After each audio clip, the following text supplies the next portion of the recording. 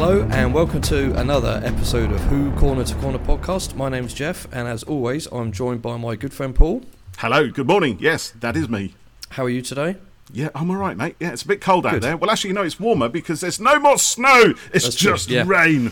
It's rained all weekend here and got rid of the snow and the ice, so that's been quite But good. I like the snow. Snow's good. Yeah, my kids were a bit disappointed, but hopefully we'll get a little bit more over the Christmas period. So we're not on our own again today, are we? No, indeed. We have company, very esteemed company, Mr. Jeff. We're joined by a wonderful actress who would be familiar to many Whovians the world over. So you might know her from her audio adventures with Colin Baker's Sixth Doctor, where she plays Mrs. Constance Clark. Or you might know her from her appearance on screen as Tallulah in Daleks in Manhattan and Evolution of the Daleks, which was opposite David Tennant's 10th Doctor. And you might also know her from shows like Spooks and Vexed and the Sister Boniface Mysteries. I hope I've said that right. Welcome to Miranda Raison. Thank you. Hello. Thank you for having me. Thank you for joining us. How are you today? Very well, thanks very much. Very well. And actually quite relieved that there's no snow anymore, because we were just having to tell our daughter that every bit of snow, we live in London, every bit of snow you pick up could have a dog turd in it. So it could, yes. Please don't throw it at anybody. What a lovely image. I know, isn't it, just? I'm going to take that advice and pass that on to my kids, actually.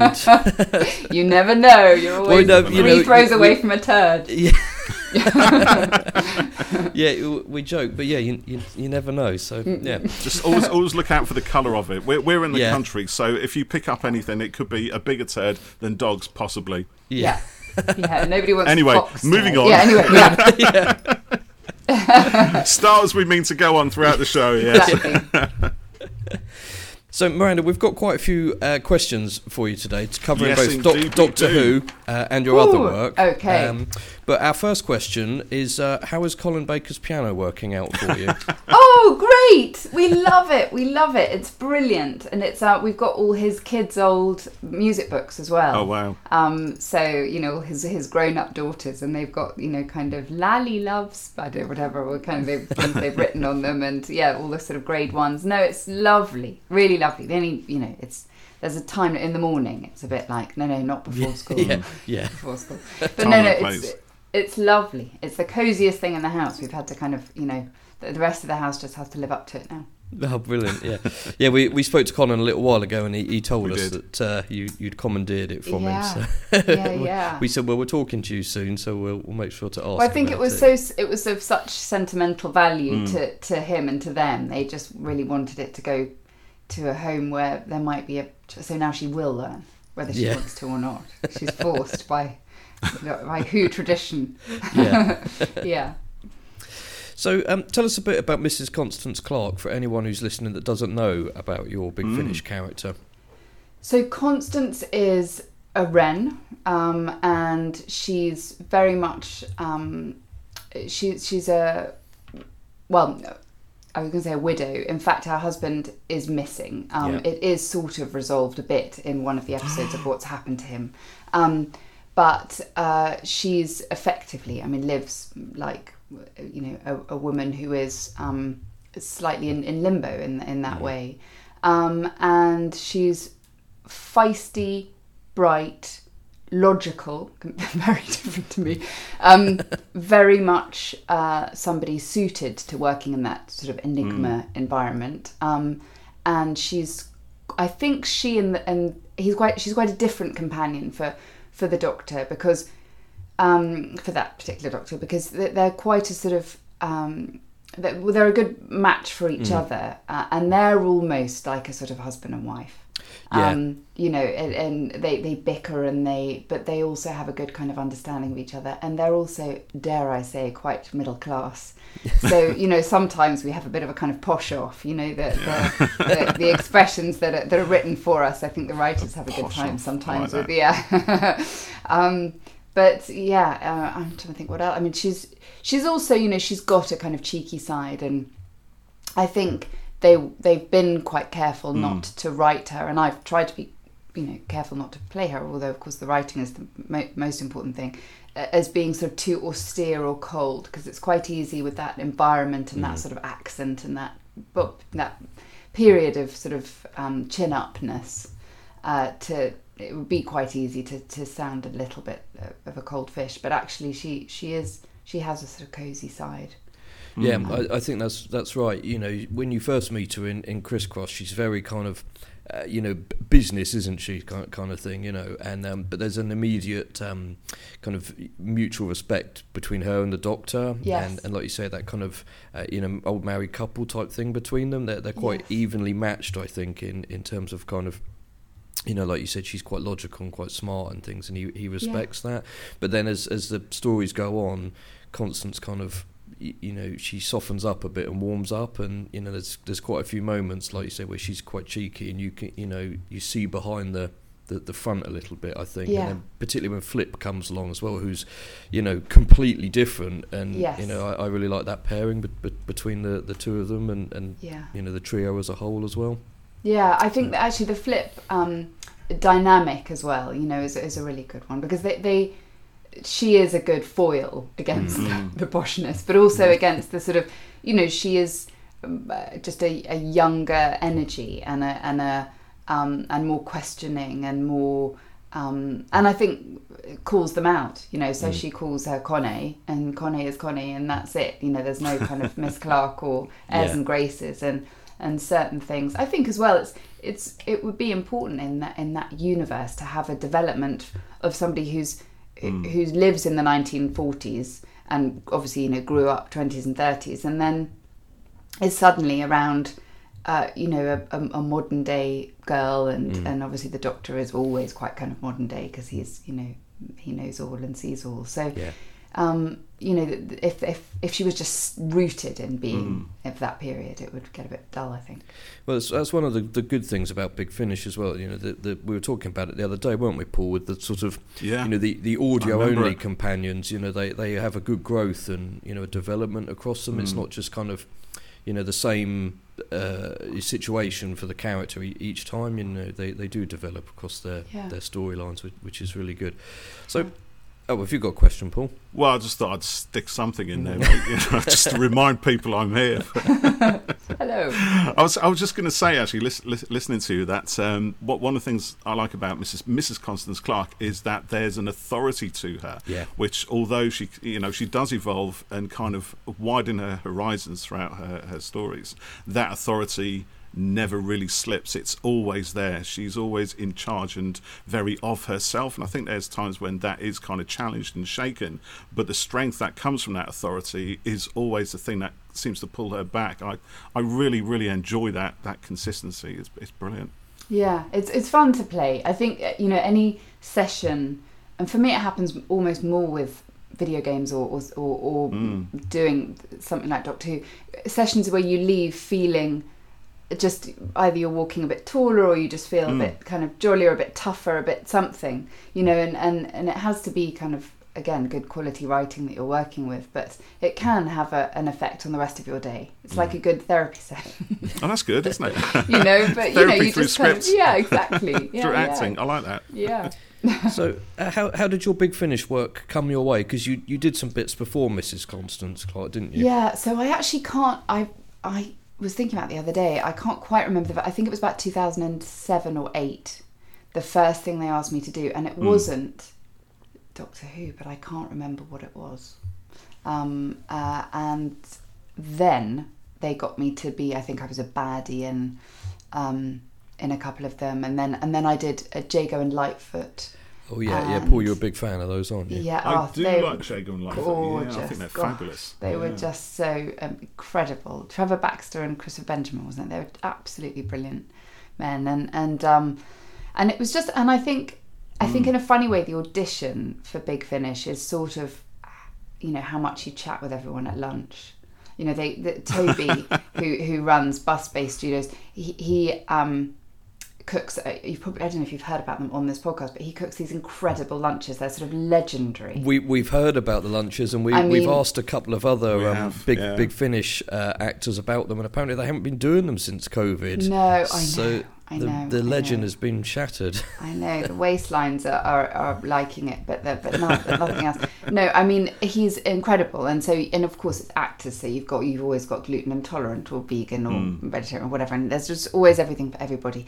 And it's a real, you sit with a plate on your knee, proper kind of hour and a bit. It's not a rush. It's very much let's enjoy our food. Quite French in its ethos of a lunch break. And you just sit and natter, and I really think that is probably based on my ability to just not shut up. They were like, "Do you want to come back?" And you obviously like it here. So I actually don't know how long ago it was that I started playing Constance, but I think it was nearly 10 years ago, maybe. Yes, it's been a while, I think. Yeah, Crisscross was the first one, wasn't that? It was a little while ago, and then maybe it was 2014, something like that. And it was a long time ago. And then, of course, every one you read, you think, as I do with most scripts generally, you think, is this the one where I get flung into the cosmos forever? Or exactly, shoved in a dark void forever. But even if that happened, there'd be, there'd be a way to come back. Yeah, the timey-wimey stuff, there could be adventures we haven't heard before that, or there'd be a way to come back after That's it. True. Well, that is true, although I think every drama has its get out, its equivalent of getting run over on Albert Square, getting in the back of the taxi.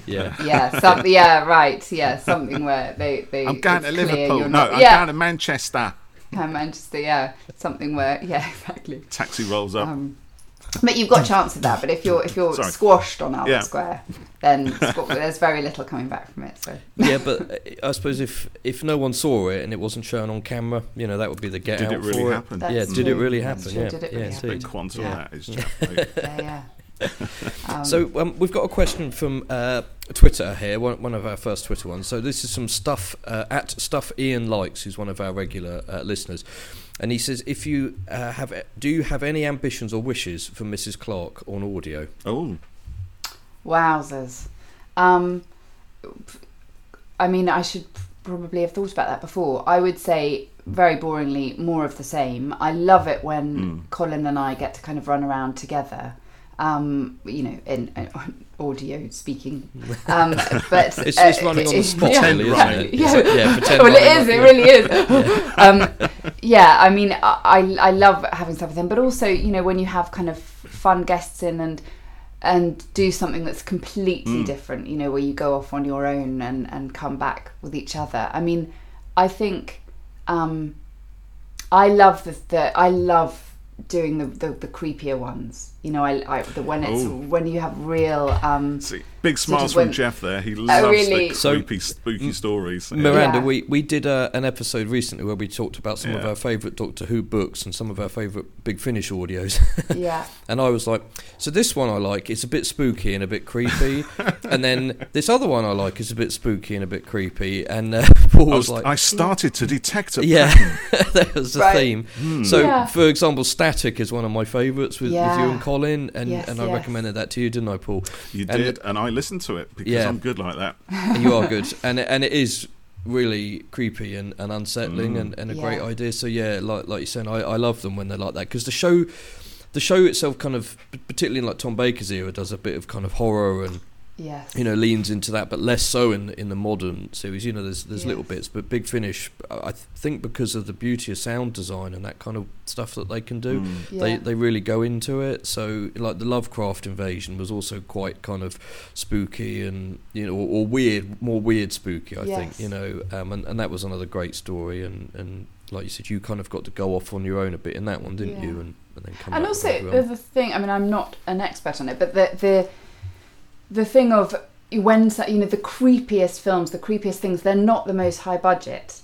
So when I didn't watch Doctor Who as a child because I found it so frightening, and it was almost the kind of low budgetness, that BBC soundstage with the kind of low dry ice, because you probably couldn't afford to have dry ice all the way up, and or maybe there actually you wouldn't see anything, but the way that it was kind of that sort of echoey, the quite bad sound design, it's simple, minimal, almost in it. Absolutely, it was just had this kind of stark feeling, which the A-Team and Street Hawk didn't have. So I was kind of watching those, but now with sound, even though that from a sound point of view they have a terrific budget and fullness and everything else, I think it really lends itself just having a certain, in this case, the visual stimuli stripped away, certain things sort of pared back, it just gives it that kind of Werewolf in Paris, the kind of something where, which obviously was visual, but where there's so much left to the imagination, that I think one's imagination can actually fill in gaps in a creepier, in a more horrifying way exactly. than when you see it, when you see the shark. Go as wild as your mind will allow you with it. So we've got another question here from Pridonian06 on Twitter. If Mrs. Clark could have any adventure with any other Doctor, who would you go for and why? Oh my goodness! I mean, the first that come into my head is probably not the most original answer. Would be Tom Baker or David Tennant. I mean, I've never really watched Tom Baker's Doctor Who's, but everybody so David Warner, who has voiced quite a lot for Big Finish, who's obviously a complete legend, and he played Hamlet, a legendary production of Hamlet in the 60s. And he wore this kind of big scarf and everything. And it was all kind of based on Tom Baker's Doctor Who. When you have actors who come in to do Big Finish, they talk about him in such a way that to start with, I was like, all right, can't be that brilliant. But actually, it's been so all-encompassing, the kind of... I think he really made it a religion, if I'm allowed to say that. He was this sort of... again, I don't want to talk, I'm not an aficionado on any of it, but there's something so compelling about him, and just his voice. When I've heard him do voiceover on anything, narrating something, it's quite incredible. Totally. And I'm sure he'd be very naughty. And David is, as I'm sure I'm the 80th person on your podcast to say, he's the nicest actor. He's just so... the number one on the call sheet really sets the tone behaviourally down a cast list and across a crew list actually as well. And so if you have somebody like David Tennant, who is patient and kind and has an incredible work ethic and never messes up a line but is very kind if somebody else does, that kind of thing, you actually can't have people crashing about being a huge ego because it just, no, they wouldn't last 5 minutes. And they certainly wouldn't be invited back to the party. So that's the thing, isn't it? Yeah, and he's just fun. He's just really fun and really funny, and So, but my Doctor Who growing up, even though I didn't really watch it, but was Sylvester McCoy. Sylvester McCoy was the sort of the face that I had when I was asked to do Doctor Who in 2007, the television Doctor Who. Television, I sound like my mother. The television Doctor Who. It was Sylvester McCoy I had in my head. Yeah. Same as you, Jeff, isn't it? Yeah. I was watching Sylvester, when I was young, and can remember when it finished, and being disappointed by it. And I've told Paul this before, and I remember being at my grandparents down in Cornwall and saying, "Oh, can I go and watch Doctor Who?" And my dad saying, "No, we're here, Gran and Grandad." And my gran going, "Oh, let him watch it, dear," and going in and sitting in the lounge and watching it, and it does sort of, it sticks in your mind, doesn't it? That's something when it's kind of important to you like that, when at any age really. But when they obviously saw something like, no, this isn't just him wanting to get away with watching telly. It's So and like for you, Paul, it kind of started a bit before that, didn't it? Yeah, thanks for that, Jeff. Yeah, you might point out I'm a little bit older. That's fine. But it's interesting what you're saying, Miranda, about Tom Baker, because I think, for throughout the whole end of the 70s and way into the 80s, even when he wasn't the Doctor anymore, that his dominance, his presence, and that silhouette that he had with the hat and the scarf and everything else was just Doctor Who. It was just the iconic Doctor Who silhouette, wasn't it? Yeah, for a lot of people, his Doctor and the image of it is Doctor Who. And I was watching something on Netflix recently, the Midnight Club, I think it was, and one of the kids, they dressed up for Halloween, and he had the floppy hat and the scarf and stuff, right. And someone said, "Who are you?" He said, "I'm Doctor Who." And in a kind of teen orientated show, to have that kind of a reference in it, it shows how kind of enduring his Doctor is still. I think Mrs. Clark and the Fourth Doctor would be great. Maybe we should petition Big Finish. That would be a good one. On it. Yeah. It'd be great fun. And of course, with David Tennant, you worked with him on TV as well, didn't you? In Daleks of Manhattan. Yeah. He was just, as I said, total dream, and it was this extraordinary world, because actually, I suppose there'd been Christopher Eccleston's Doctor, and this was, I think it was the third series of David Tennant. Was it David Tennant's second? Or David Tennant's third? I can't remember. It was his second, wasn't it? I think it was his second. It was the third series of the show, So it was already become, but it wasn't quite, to my memory anyway, it was sort of still emerging as this. Yeah, it was still finding itself, wasn't it? Still testing the format. Yeah. So I was sent the character and was told, that I can't remember who they said it was sort of based on. I think they just said, that certain sort of 1930s New York, Manhattan. But I had just watched what has since become one of my favourite films, which is Adam's Rib, with Judy Holliday. And in fact, Judy Holliday is a supporting character, but she won the Oscar for Best Supporting Actress. And she just sort of had this way of talking that was I was like, I want to do that. So whatever happens, I'm going to shoehorn that into a job at some point. And then this came up. So already when I got it, it's very roundabout answer to your question, but when they asked me to do it, I was like, this is something to really have fun with. But you never quite know until you arrive on the job whether it's going to be that kind of feeling, or whether you're going to have a director who says, no, I absolutely what are you doing, Miranda? Exactly. That's not what we ordered. That's not at all. That's it. But actually everybody was game, and he was, David Tennant was, as I say, just total kind of charm and fun and funny, and also Freema was brilliant. Oh yes, yeah. She was lovely, and we're still in touch.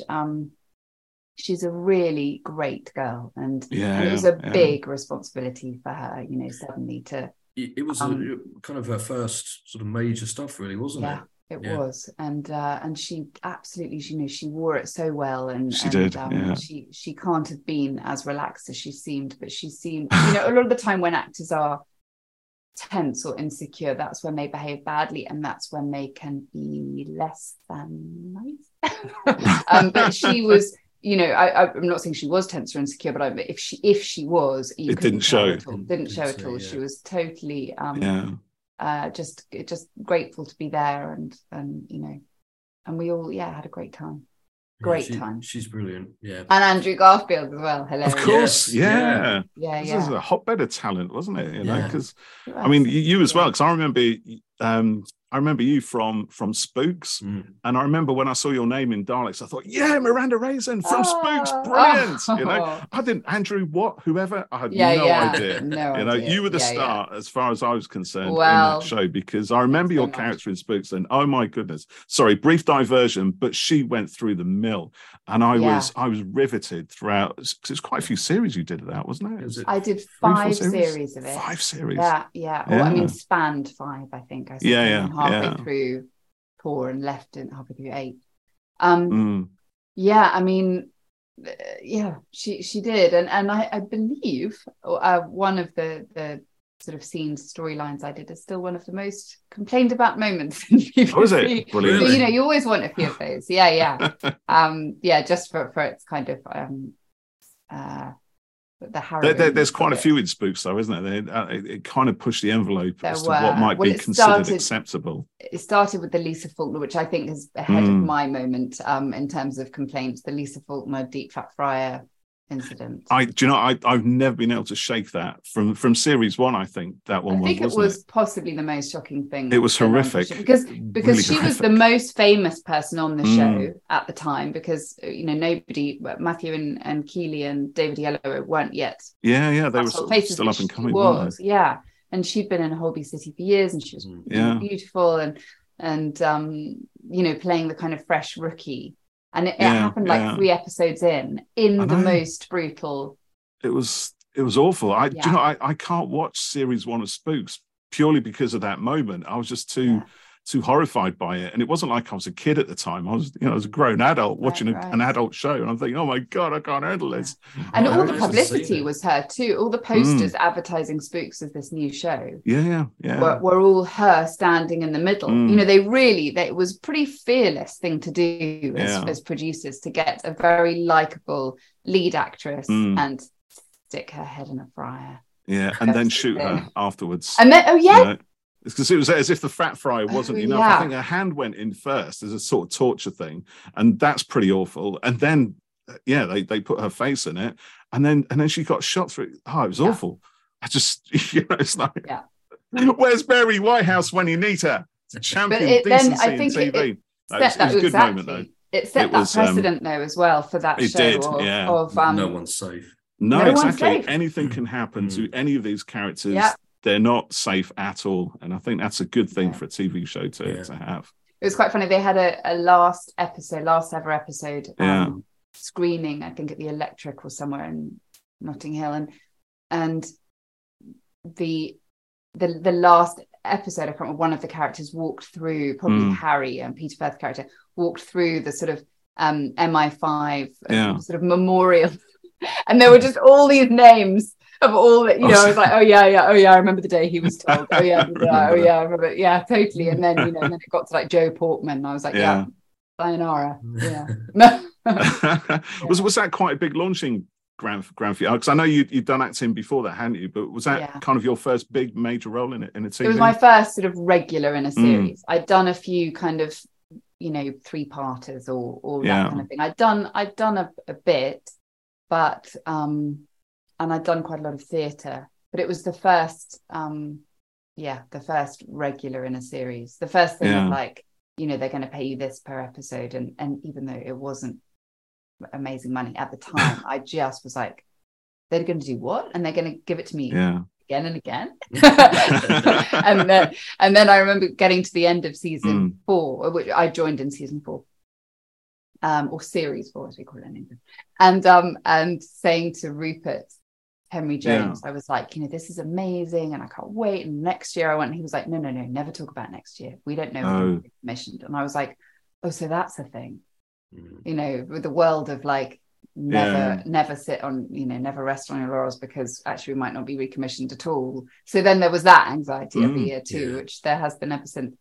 Although the series I not to shoehorn it in, but the series I'm doing now was the last series was pre-COVID, and we sort of thought, oh, that's probably cancelled and gone away, even though nothing official's happened, and then and then it came back again. So you kind of never quite know what's going on. Yeah, no, you don't know. But it's part of it when you're an actor, or even a filmmaker, or whatever department you're in. You never know what's around the corner, do you? And you have to kind of treat each job like it could be your last, and do your best on it. Definitely. And because you just never know, and it's quite a scary thing. And I think particularly for actors as well, to be like you said, doing a show, but you don't know if it's coming back again, and there is no guarantees. And Paul, we've had it with our stuff, similar sort of thing where you think something's going to happen, and you get great, it's exciting. I've seen this with other camera guys I know. I've got this project that's going to be 6 months solid or something, and I'm turning down other work for it, and then it falls through. And I think you have to just keep looking, keep your options open, and look at Henry Cavill, Superman. He thought he was going to be doing Superman, and he left Witcher, and now he's not. I couldn't handle that stress. No, apparently not. No. And they gave him permission to kind of tweet out that he was returning as Superman in the next bunch of DC films, and turns out he's not. For the next Superman film, they're focusing on Superman as a boy. So they decided they didn't then want Henry Cavill to do it. And the studio leadership changed in between him being announced as returning, and then they were like, we don't actually. I thought James Gunn was a decent guy, and now I'm shaken. I'm shaken, mate. Yeah. But they must give him some recompense. Something. I don't know. I don't know.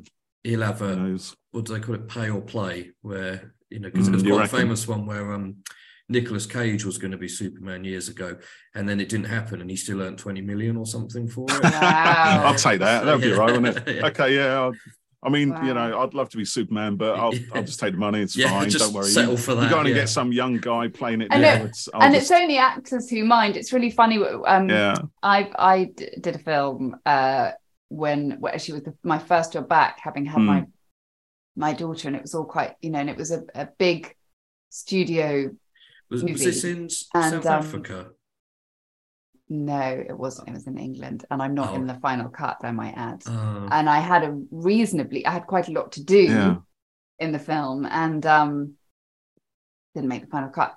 They actually reshot an entire storyline. They did like weeks and weeks of reshoots. Oh my goodness! Did a whole different thing because they thought that this particular storyline was maybe too dark for children. It was anyway, and I most of my friends aren't actors. And I was like, cut me from that. And they were like, did you get paid? I was like, oh yeah. They're like, well, do you know what I mean? Because for anyone who's not an actor, it's like, well, you got paid, right? So hold on. What's the thing? And like, but what about my face being out there? They're like, but you're right though, because you need to be visible, don't you? I suppose, particularly if it's something big, and you just be able to say, oh yeah, I was in this, and then it doesn't happen. I mean, it happened with the recent Thor film. Lena Headey was in it, right? And Peter Dinklage, and then they cut all of Peter Dinklage, and because Lena Headey got in a bit of trouble with her agent for not paying her fees and stuff, and the wages and info came out. She was paid $250,000 for Thor, and they never even used her in it. And like with what you were working on.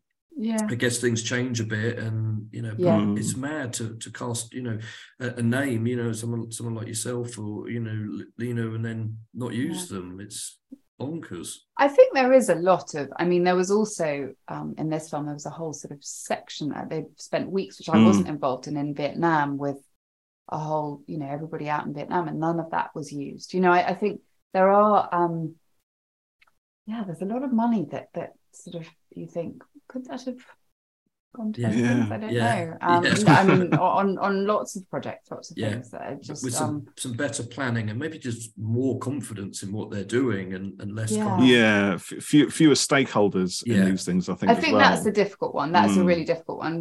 I've been in shows.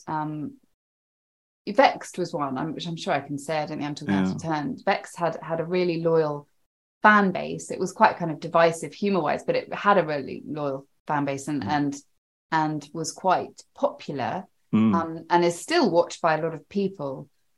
And it was the person who recommissioned it was very in favour, and then switched commissioner, just before the it aired, the second series aired, and it was sort of put on, during the Olympics, kind of on a, and just very much with a view to I'm not up for this. And I did a Channel 4 series called Plus One, which was recommissioned, and then the commissioner changed and took that away, said no, so why are we talking about this? It's too miserable. It kind of leads nicely into the next question in a way, but one of the things we want to do on the podcast when we talk to guests is talk about their work in general and their career, not just the Doctor Who stuff, because I think it's really interesting, and for people who are actors, and it's quite interesting to looking to get involved in that one, aren't they? We've got a few listeners there. So my question, Miranda, was how did you develop a love of acting? How did you get into it all in the first place? So there was a couple of elements, I suppose. My mother, when I was growing up in the 80s in Norfolk, my mother was the local Anglian newsreader.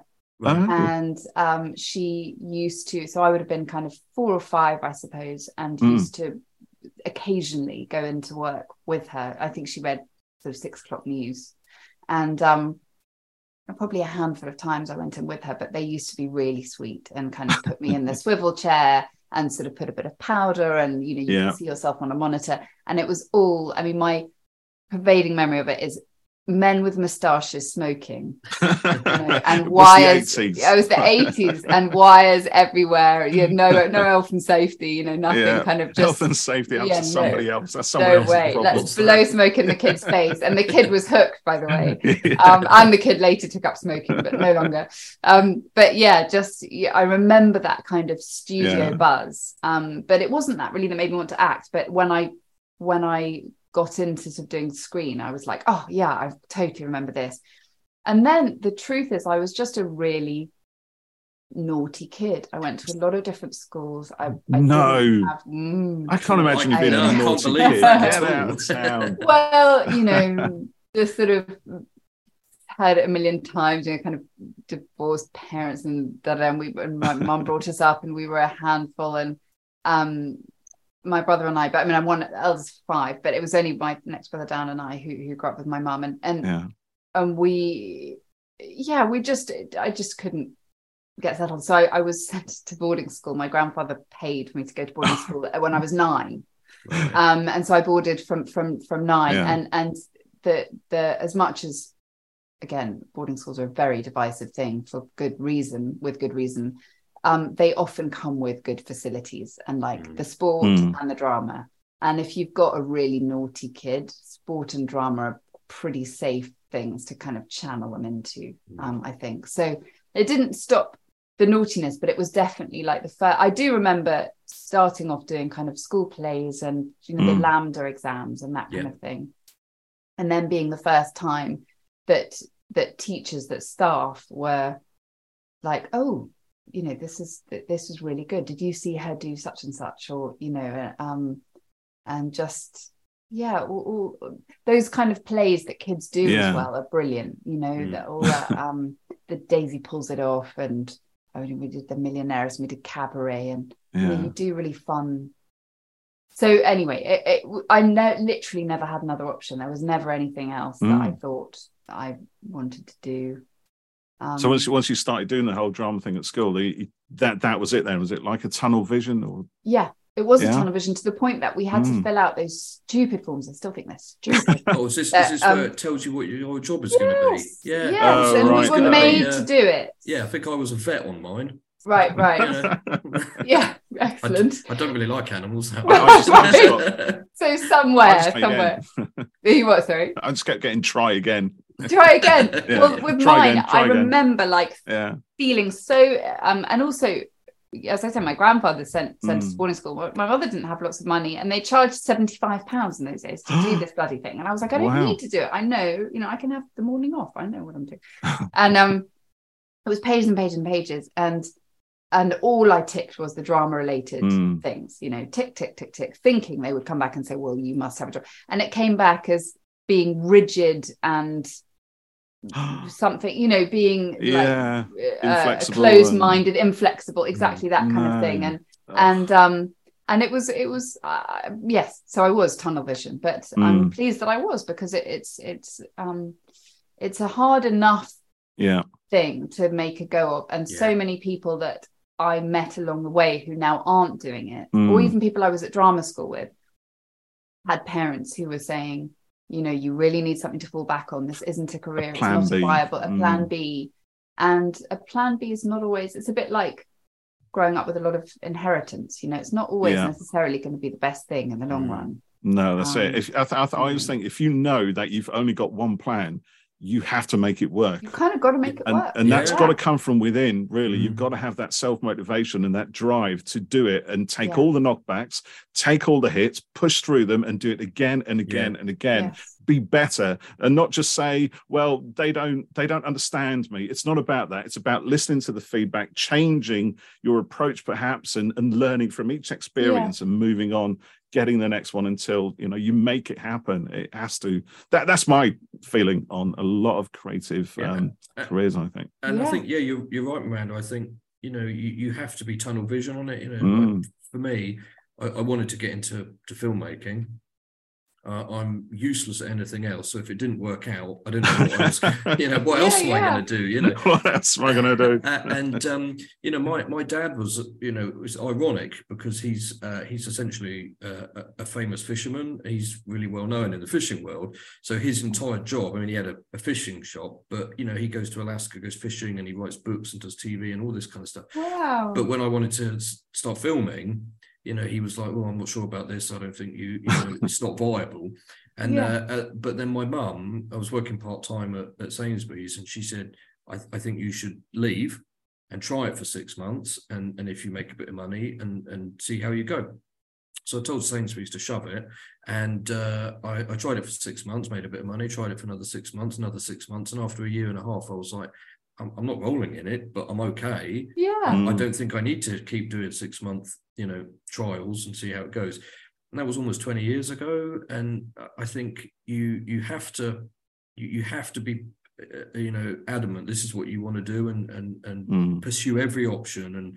And we've had people on the podcast, we other actors, like you just have to follow every opportunity because you never know. Like we spoke to Kevin McNally. And he was going up for American studio film after a studio film, and he was fed up of it, not getting it. Yeah. And one day he was sitting in the garden drinking wine, and he had an audition, and his friend said, "I'll take you to the audition." He said, "I don't want to go," and he took him, and he got it, and it was part his of the friend Caribbean. Literally put him in the car. Wow. His friend dragged him to it, and it changed his whole life and his career.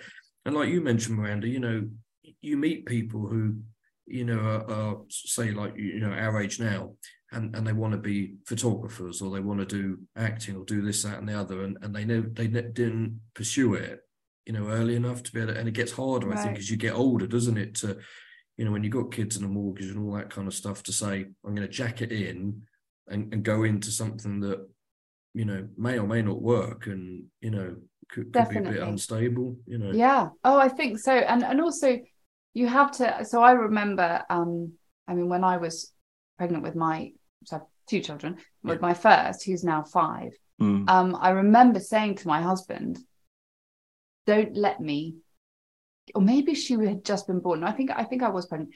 I was like, "Don't let me say that I want to give up." If I say it, which I did about a few months in, I was like, "Do you know what? I don't want to be away from her.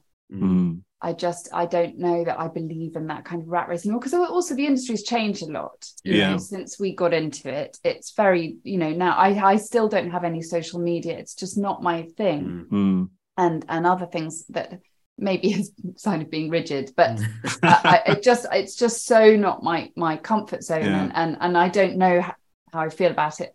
And so there are elements of and also so many. Well, no, I'm not going to start. No, I was going to start talking about Botox and all that, which actually maybe I will a tiny bit, but just that that's all become a part of it. Suddenly so many people who I started out with now have these kind of pillow faces, and that sounds so awful, but this kind of like, it does actually, it's said glibly like that and out of context, it just sounds mean and cruel, and I don't mean it like that. What I suppose it's the thing of, well, you're going to have to eventually. You're going to have to start. Like there's an expectation that to get anywhere, you have to. You're going to have to be on Instagram. You're going to have to. You can't have a line. You can't have a this. You can't have that. You can't. And so there was quite a lot that was in conflict with being a new mother, and like, I want to just feel filled with love and the joys of Vesta and hearth, and actually. He was like, not literally, but just you told me metaphorically. I was like, I was, because I said, you must tell me to get a grip, effectively. When that comes out, just sort of, he probably did yes dear me a tiny bit, just because, so I didn't kind of freak out, but it's it does take a lot. And then we just, when our baby was 5 weeks old, we've all just been in Cape Town for 4 months. We traveled when he was 5 weeks old because that's where the work was, and it was a job I really wanted to do again, that we didn't think was going to be recommissioned, an HBO series, really fun. And that there was a lot in me saying this is maybe not the right thing.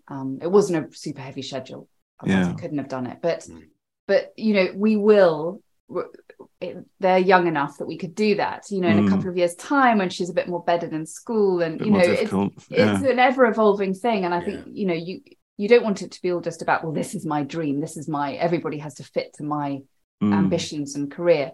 But at the same time, it's feeling free in this world is becoming more and more difficult, and we are free. We have free choice and free will, and if there are certain carrots dangling from certain directions in other countries or in wherever, then we should be able to follow them without. I agree. Yeah, that's good. I like that. On a Monday morning. I think quite deep. It's my mindset, I think, is everything. And it's very easy to have that affected by everything you see going around you, by the pressures of you have to look a certain way, you have to behave a certain way, you have to have, a load of social media accounts in your toolbox, and, and so on and so on and so on. It's, whilst there's a sort of the idea that now we can kind of pick and choose and we're a lot more free, it's very easy to become enslaved to other people's ideas of what your freedom actually looks like. So I think maintaining kind of strong mindset and a degree of confidence about yourself is very essential, but very difficult to achieve. And maybe some of that comes through experience. Gosh, we are getting deep on a Monday morning. What am I even saying? This isn't me. And you've lost all your fan base now. I know, that's it again. We'll see. We're talking about now. This is not talking about Doctor Who. I'm off now. That's it. Does he think he's some kind of guru or something? Well, it is actually my job, people, but they just don't know that.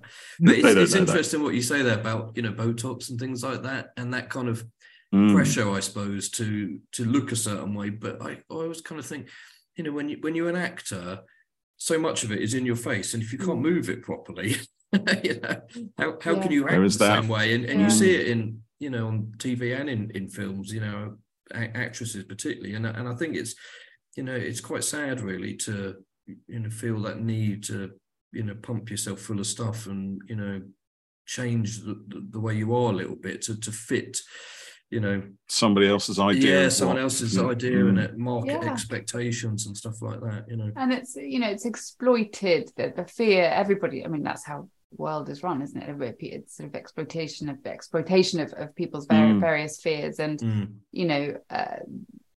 I mean, there are plenty of people who manage to have little bits and pieces done. I'm sure that you'd never know, but at what point, I suppose, does it become something where it's just fending off the inevitable? There's a brilliant film that you must watch if you haven't seen, called Memento Mori. And it's with Renee Asherson and Stephanie Cole. It's got this incredible cast. Who was the old voice of Pat? Michael Hordern. It's got a just brilliant cast, and it's all about it's all old people, and they're all sort of gradually sort of dying off, and somebody keeps leaving notes. Which just say Memento Mori, I remember you will die, or I remember I die, and it's just brilliant, and it's sort of very funny in the way. Zoe Wanamaker as well, she doesn't say it. That's brilliant. And it's just brilliant about the kind of the fear of aging and death, and how it's kind of at the core of everything from such a young age. So no, I haven't really lightened the topic. We'll get there. Fear of aging and death, I just heard come out of my mouth and was like, well, no, but I think when you're younger, you obviously don't really think about it, do you, at all? But getting older now, like my knees hurt, and my hair's going grey, and all that kind of stuff. Yeah, well, Paul, you're far more down the line than we are. Behave yourself. I've already told my kids that I want to continue as a brain in a jar. So my youngest daughter, I've tasked her with finding an appropriate bell jar. I will source the formaldehyde or whatever fluids are needed, but as long as she retains my googly eyes, so the brain in a jar with the googly eyes, and place it on her mantelpiece so I can watch TV, then it's fine. And you need your name around your neck like Futurama, don't you? The kind of yes, that's what I'm going to do. I'm going to put that on. Yeah, it can be engraved on the bottom of my bell jar. Yeah. I could invent a name for myself as well. You could do the great and Radioid. Yeah. Paulus Oidus Ranius. Something. I don't know. That's it's just a fantasy that I have of continuing my mortality into the ever beyond. But anyway, yeah. So let's lighten things up a bit then. Let's talk about Doctor Who. I'm not sure we quite finished talking about Daleks in Manhattan because we didn't talk about your singing, Miranda. So now, yes, please tell us. So I'm going to forget his name. Murray Goldbloom, I think is his name. That's not quite right. Murray Gold. Maybe it's just Murray Gold. Murray Gold. Yeah, Murray Gold. Mm-hmm. And I was called to his flat. So this guy is, he's a composer and he's an amazing musician. He was the sound of Doctor Who for years in the modern series. And he records great singers and artists. So I went to his flat. And I think he played a few notes. So my dad's a jazz pianist, who actually played on the track on Doctor Who. And so I grew up with music and kind of singing around a piano. But I think Murray played a few notes on his piano and was like, "Let's hear." And I think his reaction probably was like, "Huh." Or something not very effusive, but the song was fun, and it was she's meant to be a kind of Sally Bowles-ish character, so she's not meant to be Barbara Streisand. She's meant to be a kind of slightly B-rated singer. Suited me fine. So we did that. We recorded it, and it sounded quite sweet. And actually, when we recorded it properly, we did it with the BBC Orchestra in Wales, with my father playing the piano, which is very kind of Murray to allow that, and to indulge that, I should say.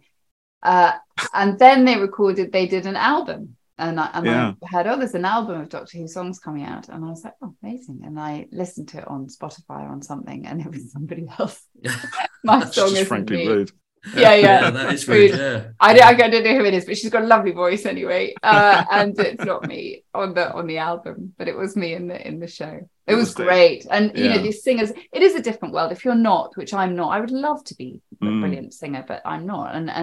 And that whole musical theatre world is just a very different world. And so learning the dance and everything, we had all these gorgeous professional dancers. It was a full-on dance routine, wasn't it? Full-on dance routine. Feathers and everything going on. And they thought we would rehearse that in Covent Garden and Pineapple Dance Studios, and all these dancers saw the choreography and then did it. And I was like, what?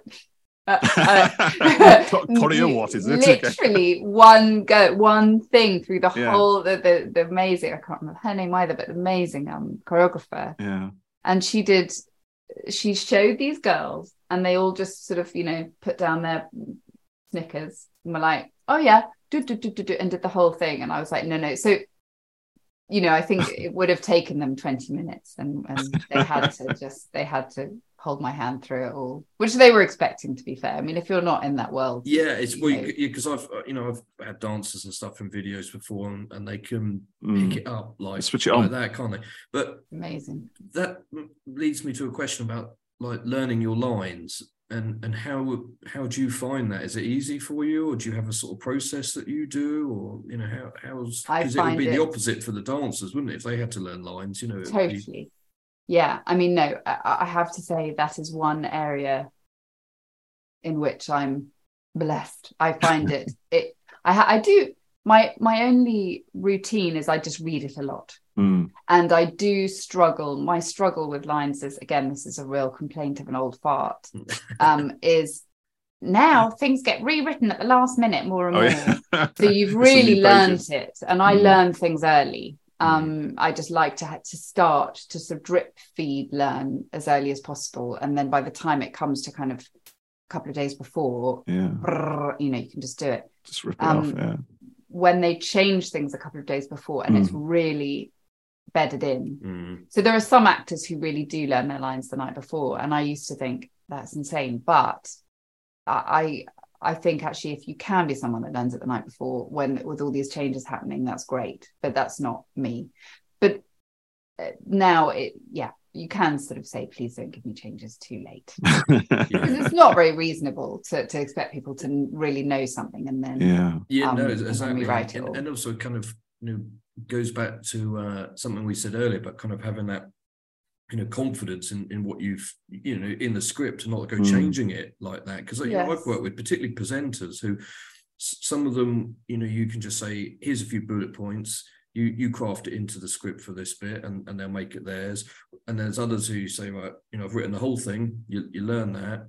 And then there's some who you can say, actually, sorry, this has changed now, and they get it and it's fine. And then others, they've learnt it so rigidly that you can't throw a change at them, and it throws them off course on it, which is absolutely fair enough. Because like you say, Miranda, if you've learned something, and I'm talking about, like, we've just done a take. Oh, by the way, this has had to change, Yes. And it is difficult, when you've kind of, got it logged there. So I find it fascinating how different people work with, learning lines and, delivering stuff on screen and stuff like that. But I can imagine when you've got it all, logged in there, and then they change it. And then when you've done the scene, is it just gone? Does it just clear out?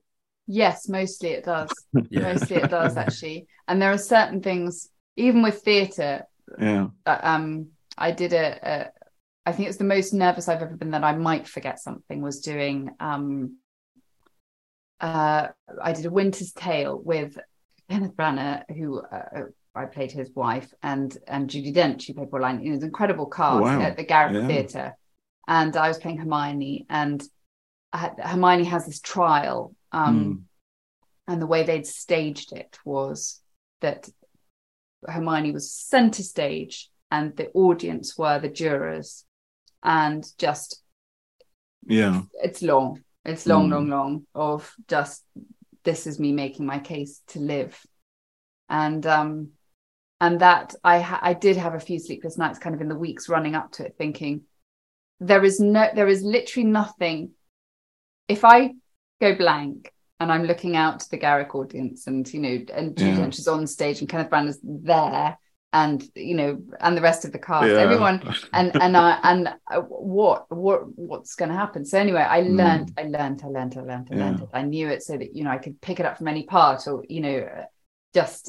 and within days it had gone. I couldn't believe it. I sort of thought I was sure that if anything was ever going to retain, that you could recite in 20 years' time. That would be it. But no, I think it's fascinating that you can remember such massive chunks of stuff, and then it's gone afterwards, and I can't do that at all. I remember at my wedding, I had learnt my speech, right? And my best man, he said, I just made mine up on the spot. See, I had to. And my best man said, I'll print and laminate a copy for you. I went, I don't need that. It's in here. And I spent weeks doing it. I stood up and I looked out and I thought, what am I doing there? And he slid this laminated sheet over, and I was like, thank you. Oh, great. Brilliant.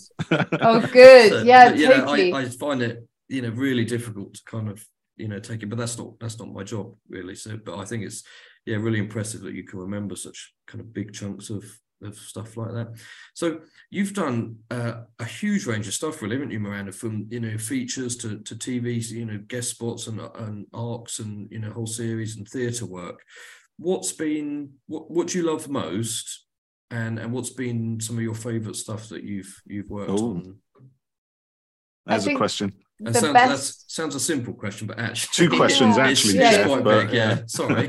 Well, so that feeling that I think we all have in life, now and again, it comes very, where there's sort of the symbiote. I don't know if symbiosis is the right word, but where you sort of think time, space, everything kind of comes together in lasts a few seconds, and you go, this is where I'm supposed to be. The most intense moment I've ever had of that inner job was on stage at the Globe Theatre playing Anne Boleyn. Oh wow. And it was a play by Howard Brenton called Anne Boleyn.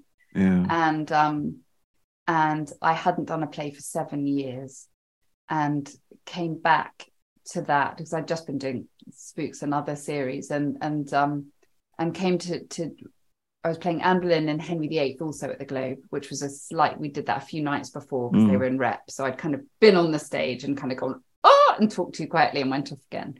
And And then Anne Boleyn was really, I had to come on and just talk to the Globe, which is kind of in the round. And she comes on with her head in a bag, and sort of pulls out this head and talks to the audience.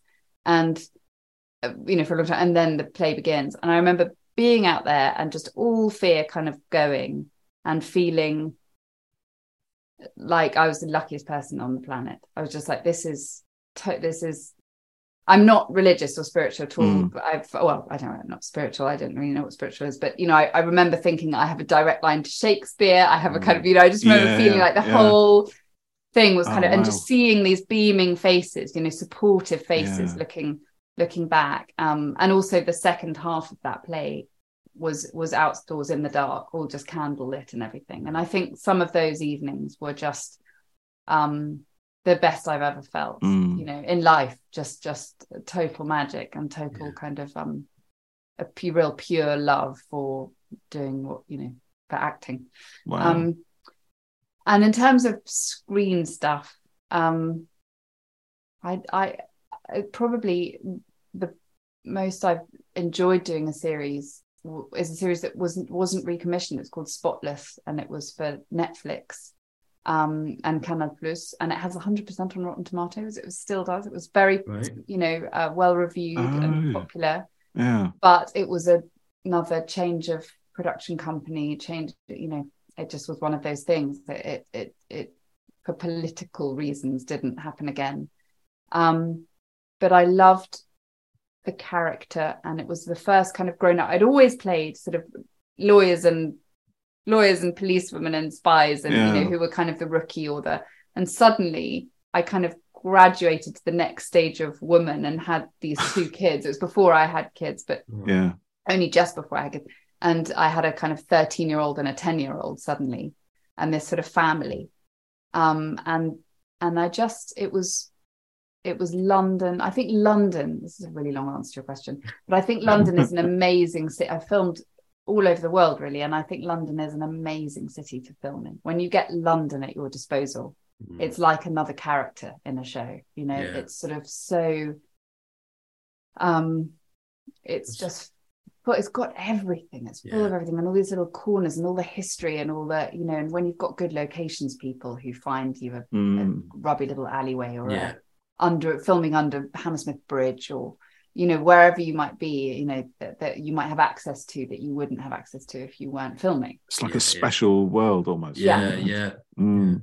Totally. And normally on a Sunday, Sunday is the day in London when you're filming where you're there on a Sunday because you're in a location that would otherwise be unavailable. And so you get these incredible. Look at us, we're kind of privileged in That's here. it. We're occupying this space. Do you have any sort of? Because I mean, you played characters across many genres. I know you're saying like police and spies, and there are a few of those. But you've done. Yeah. I mean, I'm just looking at your sheet, your IMDb list. It's massive. It's immense. So many things. Do you have any favourites? Genres, or do you prefer something above another, or you just like to keep it mixed up? I just mixed up, really, genuinely. I mean, I think there is some truth in what people say about like filming comedy as quite a serious business, and filming serious business is just ridiculous. In my experience, you kind of the more intense the scene, the stupider you are on the day. So and so mixing it up, and also even just between the genres, theatre and television. I'd love to do more film. I've had lead roles or been number one on the call sheet in smaller films, but I've never had like the lead in a big movie, which would be nice. But theatre reminds you that you're part of a company and that you're all as important as each other, which you really are, because if you've got 6 lines in a play and you don't say them at the right time, or it affects everything. It affects everything. And then that's a good energy to bring to filming, which doesn't inherently have that same kind of everyone is equal. There isn't really. There might be a number one dressing room, I suppose, in the theatre. I've never had it. But there's, let's start that campaign right now. Yes, exactly. But the number one on the call sheet is it can be, as I was saying about David Tennant, you know, that you can have a tricky number one, and I think sort of saying number one, but you know, they're unlikely to come from a theatre background. I know what you mean. Yeah. You know, if you've got that person, they probably haven't spent a long time doing theatre. Yeah. You know. So is working with Big Finish kind of like the theatre where you're with a group of friends and you're all kind of part of the same? And because I know you do you do lots of other voices, and what's that called, Jeff? Where voices provided by other members of the cast, and that way, do you do that where you play the monsters? What for Big Finish? Yeah, absolutely. You do the kind of, you know, the whatever you call it, the ensemble kind of, afterwards, and everybody's the screaming villagers. Totally. No, that's the Big Finish, you know, definitely that's the Big Finish way. And you would, and of course you don't need to learn lines as such with them either, do you? So no, exactly. So that's great. It's the most fun. It is, you know, the kind of gift that keeps on giving. It's the Doctor, having done Doctor Who in the first place, and I think Big Finish asked me because of the television Doctor Who, and then just you go in and it's definitely quite a theatre atmosphere, and they, I think, deliberately use a lot of theatre actors as well. Most people tend to have that kind of background, I think. Because it's in the voice performance, isn't it? That's everything. It doesn't matter kind of what you look like, what expressions you pull, unless they help you form the voice, I guess. But is it quite freeing doing it, Miranda? Because you can go in your joggers or whatever, and you don't need to learn anything particularly in advance. I guess, you know, there's been character work and stuff, but when you get the script, you know, you've got it in front of you, and you can be as kind of free and as big as in the silly as you want with it, because there's no audience, and you can, you know, it's not on camera. And actually the only way to not feel silly is to feel free with it, because and I think that's another reason for using that Big Finish use a lot of actors who do theatre, is they're less likely to come in and go, oh, I feel silly, you know.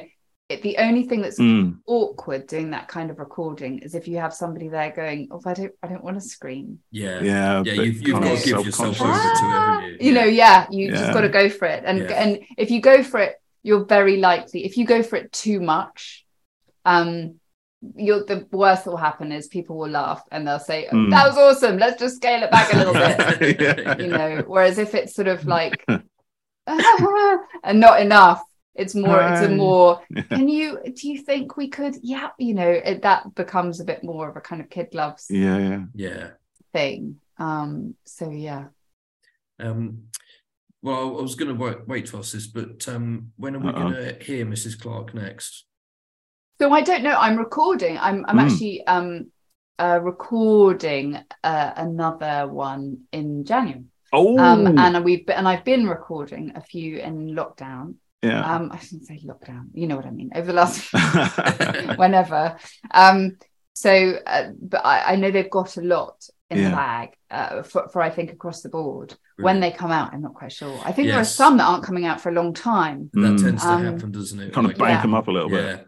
We were talking the other day that Tom Baker's done loads, but you know, they'll be coming out over years, you know.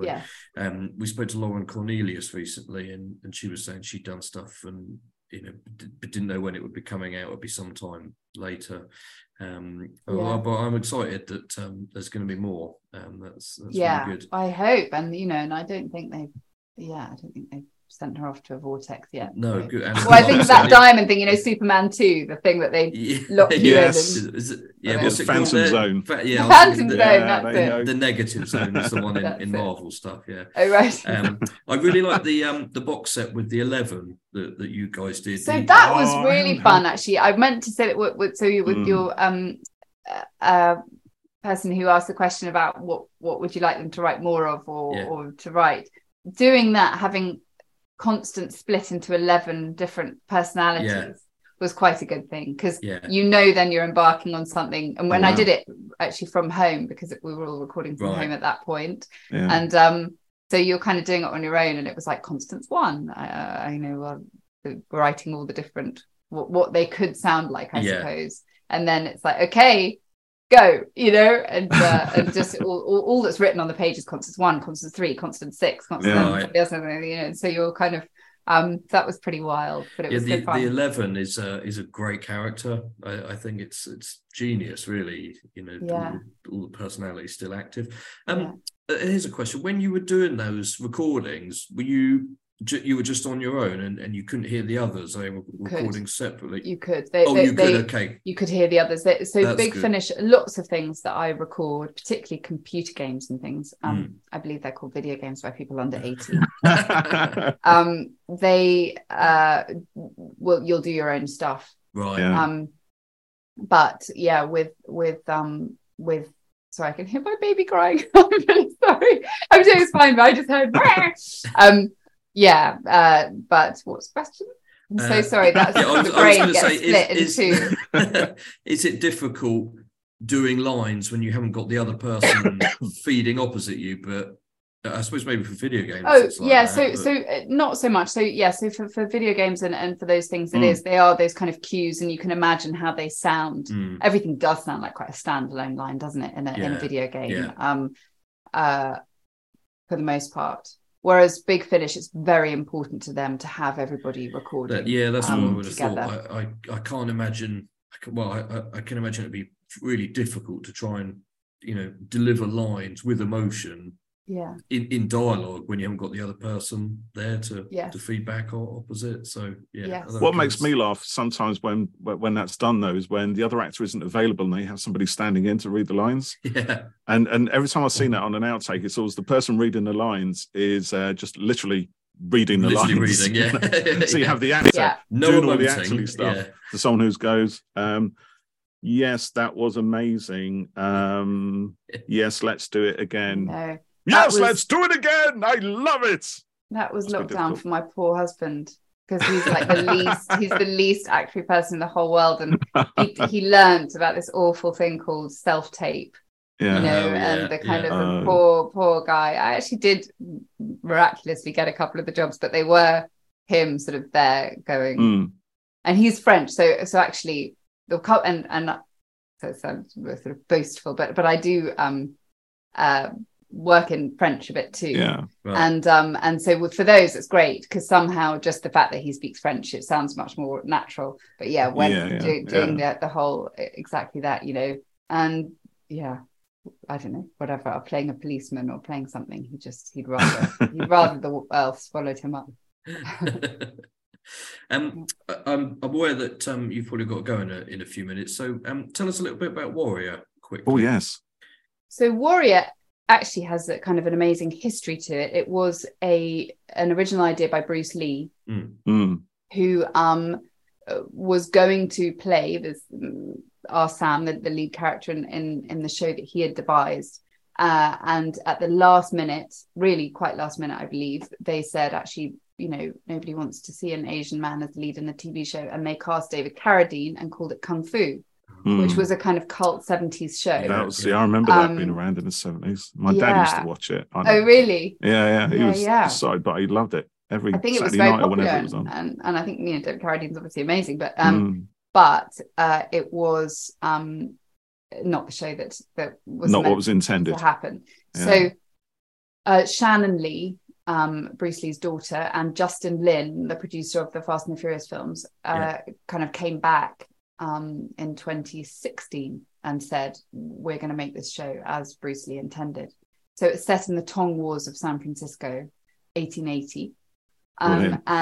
They started, they filmed the pilot 2016. I think they started shooting 2017. I joined in for the second series. And I play a kind of wealthy gun-toting widow. She's based on a real woman called Donaldina Cameron, who rescued the Chinese child prostitutes from the crib brothels in Chinatown. And she was an extraordinary woman, Donaldina Cameron. They've kind of sexed her up a bit like that. I just mean, my character's, gay and has quite a lot of intrigue about her that maybe Donaldina Cameron didn't, certainly not on Wikipedia. But they, So we didn't think that it was going to go again. We all filmed it all in Cape Town, and obviously Cape Town was very hard hit with COVID and everything, and so it was nearly 3 years between season 2 and season 3. But we just shot season 3. You mentioned earlier that you did, and then COVID kind of broke it up and stuff. So we just got back in November. So right, brilliant. Yeah, did you get to wear the whole kind of like period costumes and stuff like that? That must be a lot of fun. Of course, it's quite handy when you've had a baby 5 weeks before. Well, just what you need. No, they are, they actually are. So it's all, and it's a big scale, big budget, lavish, big cast. There are 18 main casts, so actually if you have just had a baby and you're going back to work, it's quite nice to have 17 other people to share screen time with, because I had a lot of days, most days. Is the show available over here? I looked it up, tried to find it the other day, and so I'm useless at questions like this. I know, so it's on HBO Max, which obviously isn't over here, but I think it was on Sky One here. But I think now that it's been taken over, so it was Cinemax for HBO, and it's now just an HBO show, which I think means it will be on Sky Atlantic. When it comes out, and then I think they're going to rerun the first 2 seasons. So maybe they'll do that then prior to the new one. Yes, but I'm not actually sure. It's the kind of thing I should know the answer to. No, well, not that. No, it's especially. I guess the third series is going to be next year sometime. If you've only just shot it. So hopefully we can catch it. Yeah, that's quite good. I'm just looking at it there. Yeah, it does look good. Right up my street, that one. I think I'll give that one a try, Jeff. It's good fun. It's pretty. It's nothing much else to do during the day these days, just watch a little bit of telly, go out for a little walk with the dog, and get the milk on the way home. But let's just come back for watching Warrior. I like that. I would, it'd be great. Sorry, I don't know where that came from. So, I hope I say this right. Sister Boniface Mysteries looks like a lot of fun. Yes. So, is just one series of that so far? Is there more? Yes, so they've just finished filming the second series, which sadly was at the same time as Warrior. So I did go and do some of it, which was really lucky, because I thought they wouldn't be able to have me for any of it. But I did go and do some, and I hope they'll have me back again. Brilliant. We'll see. Yeah. And video games as well. Cassandra Prendergast. Yes, Cassandra Prendergast. Yes.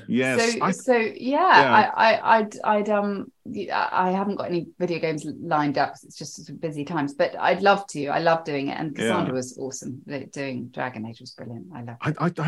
I have dabbled in Dragon Age, but a friend of mine absolutely loves it to bits and thinks it would probably spend all his time in that world if he could.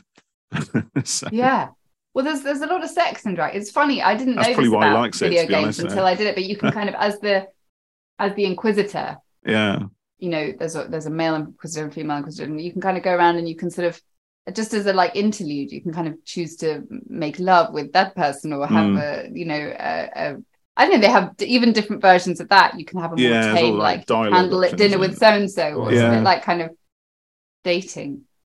Not that I've ever done that. The games these days are not like what we played when we were. They're quite intense. I'm playing an RPG at the moment, actually, which is starting to take over. I wouldn't say it's totally taken over my life, but I can see how 90%. It could. 90%. It has actually taken over my life. Who am I kidding? Plays about 2:00 in the morning until I fall asleep with my controller. It's not good. So, what are you working on next, Miranda? Can you tell us, or is it top secret? So, it's sort of secret only because we haven't sort of quite done the deal yet. But it starts next February and is in the UK. And just need to work it all out with family and all that kind of role, good juicy role to get nice, nice role, and sort of with a little bit of a nutty edge to her. Ooh, okay. I shouldn't say anything else.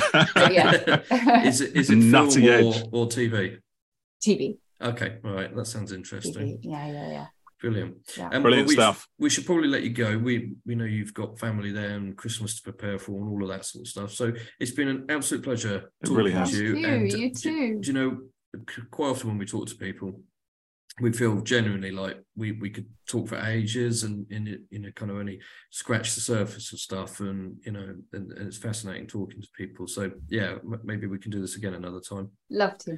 Thank you for having me. Yeah, you're welcome. Thank you very much. Brilliant. Thank you, Miranda. It's been an absolute delight and a pleasure. Thank you so much.